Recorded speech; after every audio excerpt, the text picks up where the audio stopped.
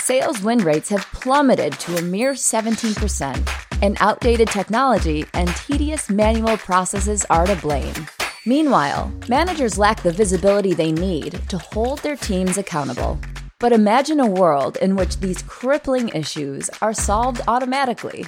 Revenue.io automates the most frustrating parts of sales so reps can focus on what they do best: selling. Completely automate pre-call research, logging conversation data in your CRM, writing post-conversation recap emails, and prioritized outreach. And as reps book more meetings and close more deals, managers gain the real-time insight they need to scale what's working across their entire team. Ready to say goodbye to tedious sales processes and watch your win rate soar? Head over to Revenue.io to learn more.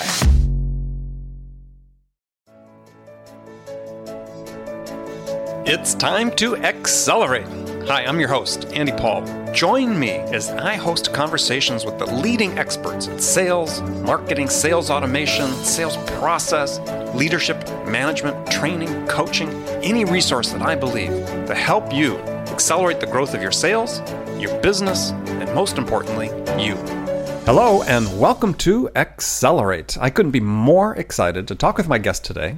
Joining me is Josiane Fagan. She's a sales futurist, the founder of Telesmart Communications, and the author of The Smart Sales Manager and Smart Selling on the Phone and Online. Now, for the past 11 years, Josiane has written and published a trend report, a sales trend report that lays out the significant macro trends that are coming in sales, in specific and more generally in business, and that's coming up in the upcoming year. So in this case, we're going to talk about the report she's written about what's going to happen in 2016. So if you ever wonder what the future holds for sales and for business, well, Josiane's going to help us sort it all out. Josiane, welcome to the show. Thank you, Andy. It's great to be here. I appreciate it. Oh, it's always great to talk to you. So take a minute, introduce yourself to the audience. How'd you get your start in sales? Sure. Well, I've had my own sales training company, Telesmart, for about 22 years. And what we do is we provide sales training for inside sales at the team level and the manager level. We have a global program that takes everyone through the 10 skills they have to have in order to be successful on the phone and online. So I've been a big inside sales advocate for many, many years. Excellent. So what are the 10 skills you need? Well, the 10 skills are primarily in my first book, Smart Selling on the Phone and Online, and they really go through sort of the sales process. But, you know, that book is probably about 8 or 9 years old, and it's still incredibly relevant with the 10 skills that really go through, you know, everything from time management to introducing, navigating, questioning, listening, linking, presenting, handling objections, partnering, and closing. So all those skills are really looked at sort of under a microscope in my book and certainly in the training. Well, that was really just a test to see if you could remember all 10, because I find that most authors, when you ask them about the specifics of the books, once they've written it, that memory sort of vaporizes about what's in there. So you passed the test. Good job.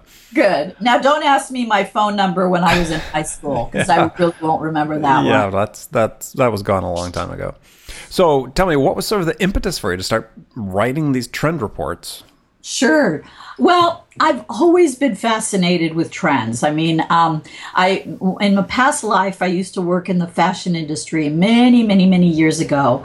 And, you know, in the fashion industry, when you sell a line, you're selling it to buyers, and you're basically selling something that's going to be in the stores 9 months in advance. Mm-hmm. So, like for right now, I'd probably be selling fall of 2016. So, you know, I would know the fashions and the colors and everything that would be in the stores, you know, in the next 9 months. And I was always like fascinated with, you know, the whole trend, the development of trends and how people follow trends. And I also think I'm a bit of a clairvoyant. I also think I have those secret powers where I just kind of know something's going to happen. And do you have a crystal ball somewhere? I don't know. But so once I started doing these, I just, you know, I sort of expanded it. You know, I do an in and out list of like what's hot and what's not. And I do sort of pop culture and all that. But literally, you know, in the last 10 to 12 years, I've really taken a big dive into the trends. And then I really find when I go back a few years later, I'm like, whoa, I was right about that. That really happened. So I've really invested in this sort of trend work and futurist work, especially this last year. Okay. So what sort of research goes into trend spotting? A lot. And this is what makes this report probably different than just having a lot of sales leaders do predictions, because I actually do a lot of research. I research through tons of different publications, analyst reports, hundreds and hundreds of hours. And then what I end up doing is I filter through all of them to really decide which ones are relevant for the sales teams. For example, drones. So, right, we know drones are happening, but really, how is a salesperson going to, benefit from knowing about drones? So I really try and look at trends that they need to really pay attention to that relate to their work. Okay. Well, let's dive into some of these because we've got a limited period of time here. So one is you talk about number one. We'll take them in order. Is field sales is looking inside. Now, It seems like that trend's really been around for some time, or has something changed about that? Because, that progression from field sales to being replaced in large part by inside sales teams has been happening, right? Yeah, this whole trend report actually is dedicated to the workforce of the future. Last year, my trend report was dedicated to the millennials, but the reason I dedicated this one to the workforce of the future is that we really are seeing 5 generations in the workplace right now. So our entire workforce and how we look at talent, how we, retain them, how we recruit them is really transforming. So that was the theme of this report, is let's really look at our workforce. And in that, looking at field sales, because sales organizations now are structuring their sales organizations with less field salespeople and a lot more inside salespeople. Sure. Makes sense. Part of it is a recognition of the fact that even when they had field salespeople, most of them were doing their work in the office anyway. Yes. So to me, it's like the real change. The change in title, the change in perspective of what people are doing maybe, or perception maybe changed. But so the next thing you had was number 2 was digital technology will replace some B2B salespeople. And you talk about this, you referenced this Forrester research report that's been bruited about for a bunch that we're going to see the 4.5 million sales reps that currently exist, we're going to lose 1 million of them. Isn't that overblown? Well, I think it might be a bit exaggerated, but the thing is that it's our customer. It's really the customer. They're just saying, leave me alone. I always give this example of Teslas, right? Like my cousin bought a Tesla. And what did he do? He went online, he figured out everything he wanted, all the features, and 6 weeks later, $120,000 later, he had his new Tesla. Now, the whole car industry is transforming. The days are gone where you'd go into a car dealership and you talk to the guy and massage a discount, and he'd go and ask his manager. Like, all of that is disappearing. And again, it's the customer. It's that customer that's saying, leave me alone. I know what I want and I know how to get it myself. So, salespeople are going to get, are going to get eliminated some of that process. Well, possibly, right? The issue really, though, boils down to, and I guess this is maybe one of the trends, is that we know there are certain product types that if the channel adds no value, then it goes away, right? Yes. There used to be, I'm sure, people that used to come to your offices all the time, like selling office supplies, right? How many pens do you need? How many folders? How many notebooks? And years ago, people said, we don't need that. We can order that all online because the channel adds no value.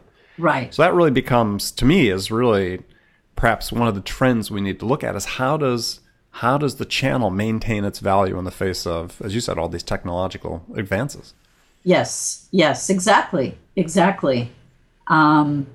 So I feel like some of the repetitive type of work, I know that we've got a lot of lead gen teams and SDRs, and some of them are, they're using dialers, and some of these repetitive type of work already is starting to disappear. Well, yeah, because again, they haven't changed, and that's really this is get me on my soapbox. Here we go. I guess I can do it. It's my show. I can do whatever I want. But the thing that just drives me nuts is, we've got these changes, these increased specialization of sales roles, and people should be becoming experts at certain roles. And yet we see the same mistakes being made over and over and over again. Again, I can't tell you how many times you can read a day. You could probably go find right now, within 30 seconds, you could probably find 10 articles about how to warm up a cold sales call by using LinkedIn. Uh-huh. And yet, I can't tell you how many times a week I'll get a call from an SDR calling me about a product that I am in no way in shape and form qualified to be a prospect for.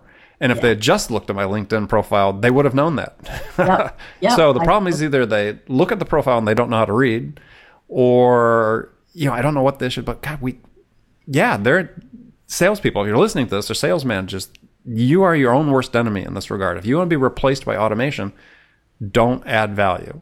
Yeah, that's absolutely right. And that's why the intelligent ones and the smart ones will survive.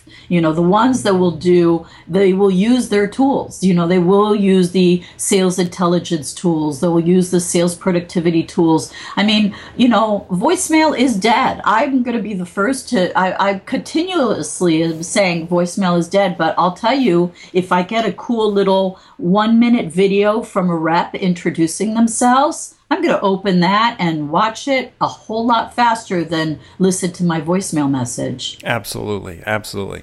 So, okay, let's talk about the workforce and stuff. You talk about true authority will be defined by merit, not position. Now, this is certainly something that you hear about as, really one of the influences of the millennials coming into the workforce, that as a generation, as opposed to us boomers who are, a little more static and rigid in our perspective on the hierarchy, they don't care about that. It's, hey, this is what I do. I'm worth a certain amount of money. Pay me. Yeah. I mean, this is an interesting one. And, this is a tough one because this millennial generation really defies authority. Okay. And I see this all the time. I deliver stand-up training for new hires, and I watch them. And I stand up there and say something, and they don't want to accept what I'm saying. But if their neighbor right next to them says it, they'll listen. And so we're really finding that, we're also in a time of elections, right? We're all looking for a leader, but we're not finding a leader. And this is really around true authority is who is really going to lead? Who's really going to have the influence to lead? And, a lot of salespeople aren't listening to their managers. They much rather listen actually to their parents before they listen to their manager. I mean, I have people that when they go to HR about an issue, they're texting their mom to ask for advice on what they should say to HR. Of course, I was talking to a guest on a show not that long ago, a woman named Lee Caraher that runs a digital agency in San Francisco, actually. And she's written a book about managing millennials. And, talked about the fact that they had to put in place a policy at their firm that you can't bring your parent along on a job interview. I know. This is talking my language. It's funny. I know. But I think the issue really with the millennials, which I think is a really perfectly valid and great issue, is that you need to, you can't just be a command and control manager. Yeah. You need to add value. Yes. What they're looking for is they're looking to make a contribution. And if you can't help me make that contribution, then I'll go talk to my parents. Maybe they can help me make a contribution more than you can. And I think that's perfectly fair. Yes. And also, for example, I am the mother of a true millennial. She's 26 years old. And these millennials they grew up with sort of workaholic parents. They're the ones that watch their parents work all the time. And that's why a lot of them are saying, I want life balance, is they're saying, I don't want to work and kill myself like my parents did. However, they still look to them for career advice. So yeah, well, I think that, but I think you have an interesting phrase that you used. I think it was in your 14th trend out of 16, which is shifting from work-life balance to work-life integration. I mean, to me, that's a much better way to address this whole thing, because, yeah, it's not a matter of balance anymore, right? It's not like, oh gosh, I need to have 8 hours of work and 8 hours of pleasure, and they're discrete entities, and they're going to balance each other out on a scale. But the boundaries have been they're fluid, and they've been interchanged for a long time. yes, absolutely, absolutely. And this work-life balance is definitely, that's why we do have millennials that they don't really care about working that hard. I mean, they'll give you a good couple years and they'll do great and they'll make great money, especially in sales. And then all of a sudden they'll like, you know what? I want to go to Puerto Rico, or I want to travel for the next year. I'll check you out later. And they're gone. Yeah, well, I think that's perfectly fine too.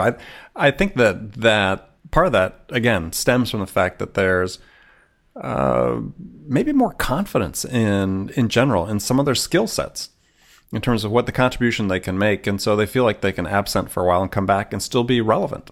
Yes, exactly. And they are. They usually are, actually.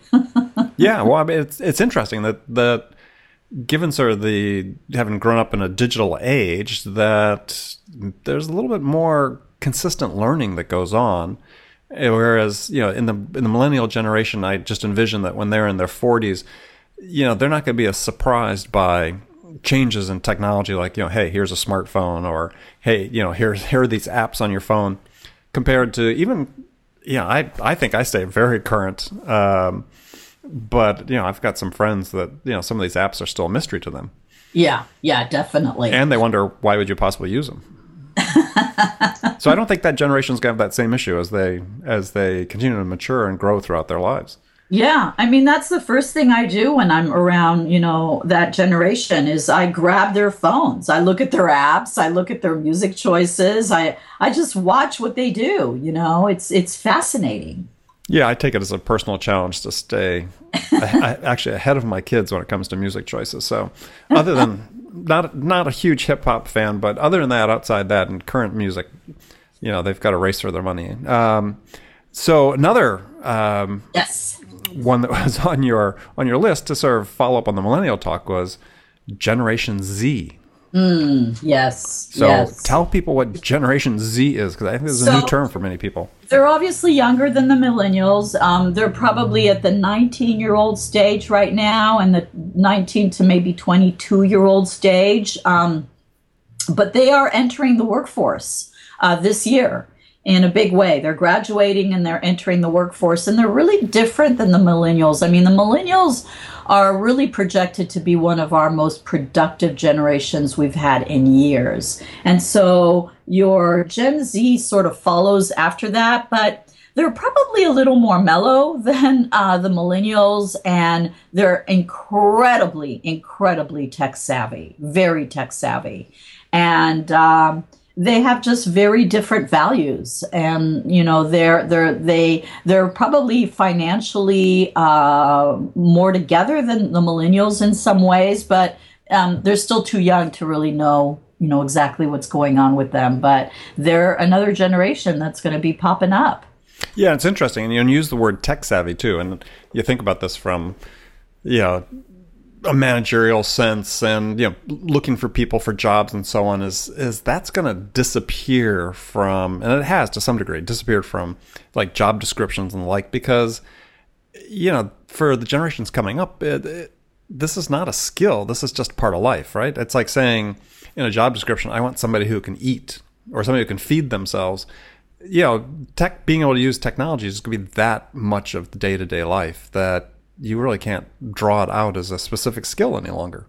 Yeah, and I think we need to learn how to meet them at that level. And, the one area, number 3, where I meant talent growth will be exponential, not linear. And that means that, people are still writing job descriptions like they did 5 years ago. And that's not working. For example, I have a company that I know that made a job offer to an employee, but they sent it through Instagram. So that's what I'm talking about, being creative and meeting them on their terms. Right.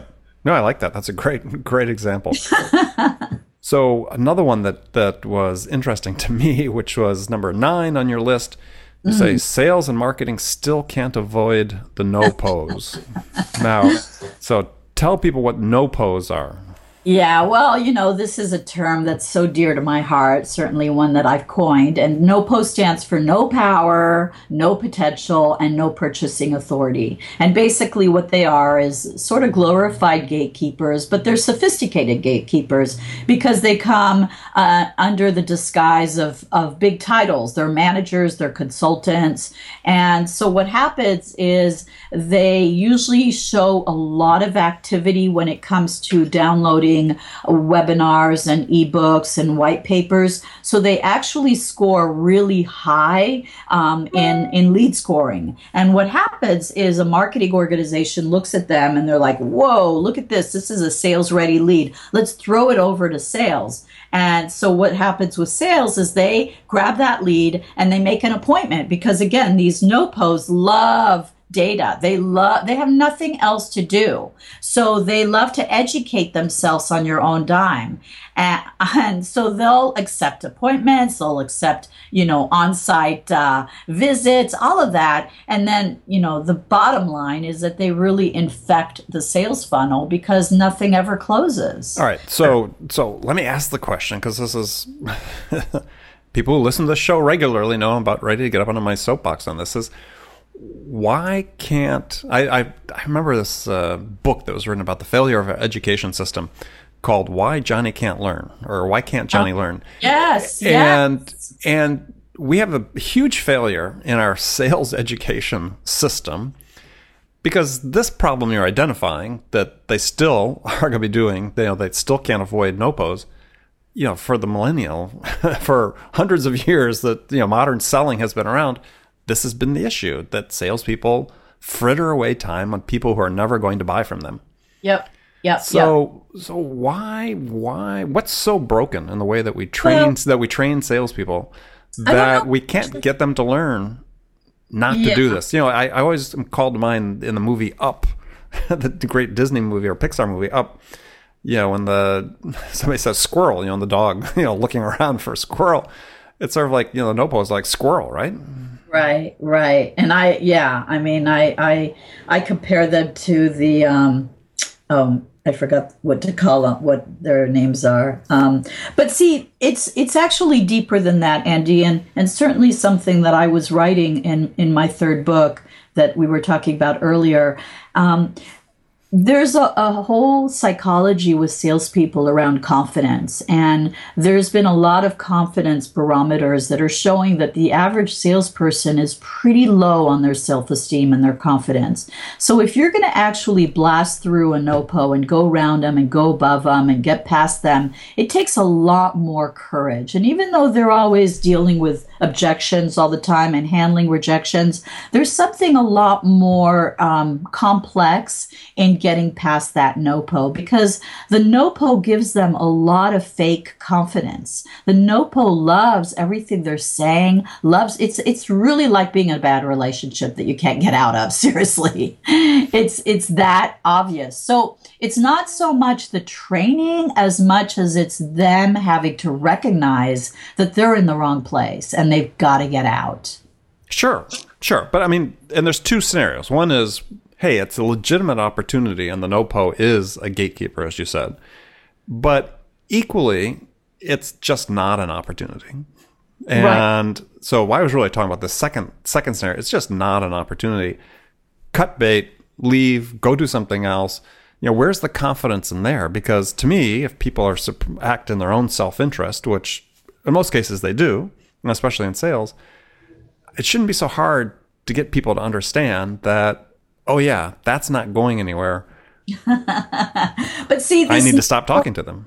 Well, they give you hope, though. They give you hope. They say, "Oh, yeah, we had a meeting. Call me back next week. I'll let you know how the meeting went." Or, "I need another proposal. I need this. I need." So what they do is they sort of neutralize the salesperson, because they're constantly asking for something else. So right when the salesperson thinks, "Okay, this is it," then they'll say, "You know what? I want to add 2 more people to the call." So the salesperson goes, "Oh, we're adding more people. This is a good sign. My manager told me to call deeper and wider." But who are those 2 people? They're what I call the NOPO entourage. They just The posse. The posse, right? They continue sort of that inbreeding.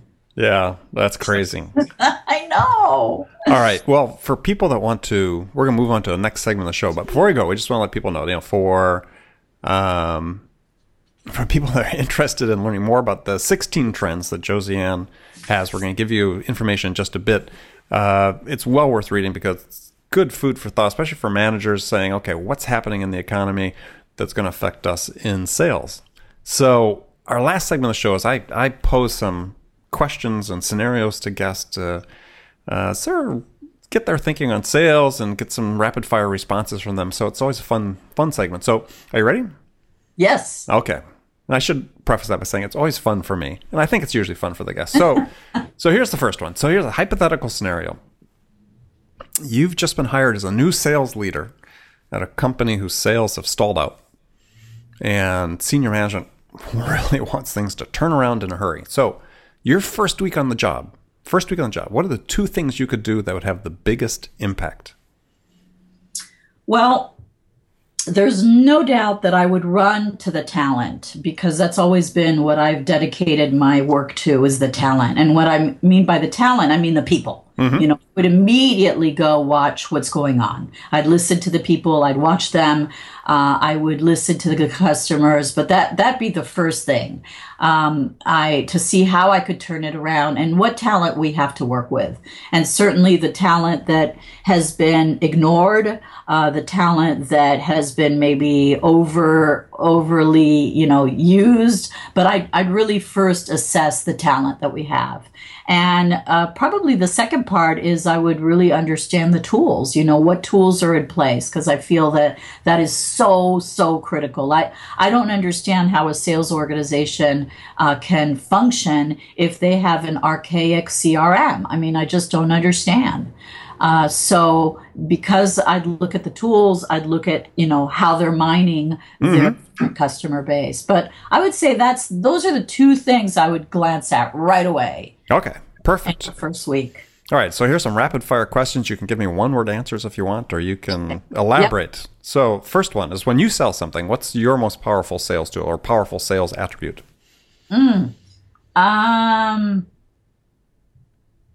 That's a great question. I'm a good storyteller, maybe. Okay.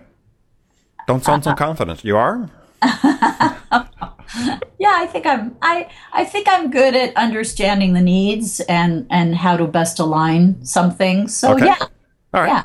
So what's one tool you use for managing your own sales that you can't live without? Ooh. I really, really am a focused person. It's I'm a big I'm very ambitious. I write lists, and I really have sort of that intention of every day, I know what I need to do. And that's kind of gotten me pretty far in the world. So okay. I'm going to hang out with that. Yeah. Focus. Next question. Who's your sales role model? Ooh, who's my sales role model? Great question. Okay, rapid fire. Who's my sales role model? I'm probably more excited about marketing role models because I'm super intrigued with marketing and branding. Sure. So who's your... And so who's my big sales role model or marketing role model that I'm blown away with? Oh my God, I can't believe it. I'm going to say something. Sure. David Bowie. And I'll tell you why, because I've been so bummed that he passed away. Yeah. And yet I'm so fascinated at how he reinvented his brand all the time. And I feel like, someone that has the ability to constantly reinvent themselves and get out to and then to his death, literally, the guy runs. Yeah, literally to the day he died, right? Exactly. So that's the first thing that pops to my mind. I love it. Great answer. All right. Besides your own books, what's one book every salesperson should read? Wow. That's a great question. Of course, I should say we're the home of great questions. I know you are. I would probably say, there's so many sales books out there. I hate to do this. Let's say yours. Okay, yeah, thank you. What a safe answer. Okay. So what's on your playlist? What's your favorite music to listen to? Oh, well, I'm kind of a teeny bopper. I listen to people like Sia, and I listen to people like Mumford & Sons and Hoser. But then again, I go classical, and then I go to kind of world music, and I like tango and flamenco and some Arabic music. Oh, so multiple playlists. I like that. Yeah, just not really good on the country western front. But other than that, I'm a little bit of everything. Okay, so last question for you. What's the one question you get asked most frequently by salespeople? Oh, great question. Well, the one I get asked the most is, how did you go into business on your own? How can I do it? That's usually the one they always ask me. All right, and the answer is? And usually I say, it takes a lot more commitment than anything, and it's not as easy as it looks. That would probably, and then the monotony. How do I get past the monotony? And I talk to them about how to make it fun, how to refresh yourself all the time to just keep going. Crank up the music and dance when you're by yourself. There you go. There you go. All right. Well, Josiane, I want to thank you for being on the show today. How fun. Well, how can people find out more about you? Definitely my website, www.tele-smart.com, and they can follow me on Twitter at Josiane Fagan. And certainly, Andy, I'll be promoting this podcast on our site and all of that as well. Well, perfect. Thank you. And can they find a copy of the 2016 Trend Report on your website?